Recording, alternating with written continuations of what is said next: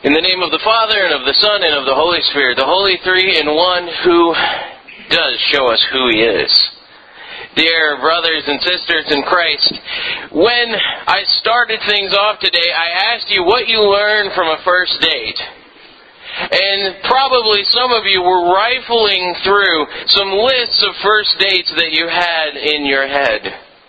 Maybe people that you know currently, or maybe people that you have just said sayonara to. But maybe you've had that experience of a first date and getting to know somebody. And sometimes that's an interesting little ritual that we go through in this culture, where we get to know the other person after asking them out on a date, maybe even on Valentine's Day. And the whole reason that you have that date, that whole reason, is you want to get a little glimpse of what that person is like. You want to see how they respond to your jokes. You want to see how they eat their food, because you really couldn't deal with somebody who chews with their mouth open the whole time. You want to see all of these things. You want to get a glimpse of who they are, kind of behind the veil of maybe the platonic way that you've gotten to know them so far. And so you ask them out on a date. And you get to see a little bit of what's behind the veil there. In our gospel reading for today, we read about when 3 of Jesus' disciples get a little bit of a peek behind the veil. They get to see Jesus for who He really is. They get to see Jesus in all of His splendor and glory, transfigured there before them. Jesus changed into this vision of glory. This vision that we will see Him in when we go to heaven if we believe in Him. This picture that we have of what that glory to come is going to be like. We get to see Jesus along with Peter and James and John. We get to be along for the ride, experiencing what maybe they experienced. If you really listen to the story, what's happening here is that Peter, James, and John, who basically consist of the inner circle of Jesus' 12 disciples, they all go up to the mountain with Jesus, assuming to pray. They weren't expecting anything really all that exciting. They were going to go up there to get away from it all, to have a quiet time where they could just sit back and soak in God. But it doesn't stay very quiet for long, because God gives them this transfiguration, this change where they're able to see who He really is. And it says at the end of it that it just about terrifies them. And I think it would terrify you as well. Imagine you ask somebody out on a date, and then all of a sudden they change before you, and their clothes are dazzling white, and you see this big halo from beyond them, and God says, "This person is baptized. Listen to them."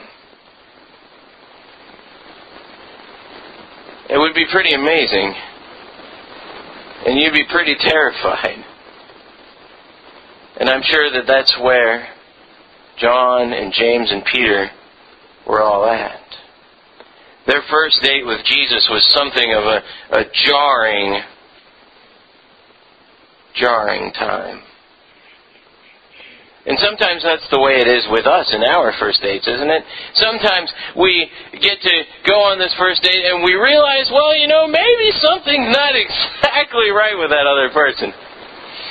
We go on a first date and maybe we find out that their laugh, there's no way you can hear that one more time. So you either have to break up or just go to sad movies for the rest of your life. Or maybe you find something else out, and it's something that's a little bit annoying. It's something that you really don't like. And maybe it's not the first date, but it's the second date where you find that out. Or maybe it's later on, but you just you get a little bit irate. Well, it seems sort of like that's what Jesus is like when He comes down off of the mountain, right? All of a sudden He comes down off of the mountain. He has this really mountaintop experience. He comes down after talking with Moses and Elijah. And this person says, please heal my son. He's having these seizures. He's basically having epilepsy caused by a demon. Please heal him. And Jesus seems a little bit grumpy. Oh, you perverse and faithless generation. Why do I have to do this myself? And it doesn't really tell us why He thought they were so perverse, and why He thought they were so faithless. It could be that they went to His disciples first instead of going to Him, thinking that His disciples were somehow sort of magical. Or maybe it's because His disciples, maybe He's saying that the disciples are the perverse and faithless generation because His disciples don't have enough faith to channel His power. Whatever it is, that's not the point in Luke. The point in Luke is that Jesus has just had a conversation with Moses and Elijah about what's going to happen next in His life. And that would be enough to make any of us a little bit agitated and irate. He's just been talking about going to Jerusalem, where all of His friends are going to leave Him, and then He's going to go and be beaten and die on a cross. He's a little bit agitated. Of course, sometimes in our first dates, there's something else that happens. Sometimes we actually are okay with the person. Sometimes we even realize that, there's so much to this person that I don't even know yet. I thought I knew them really well when I asked them out on a date, but they are so much richer and fuller of a human being, and we need to go out on another date. I need to know what this person is like. And that's also something that comes up in this reading.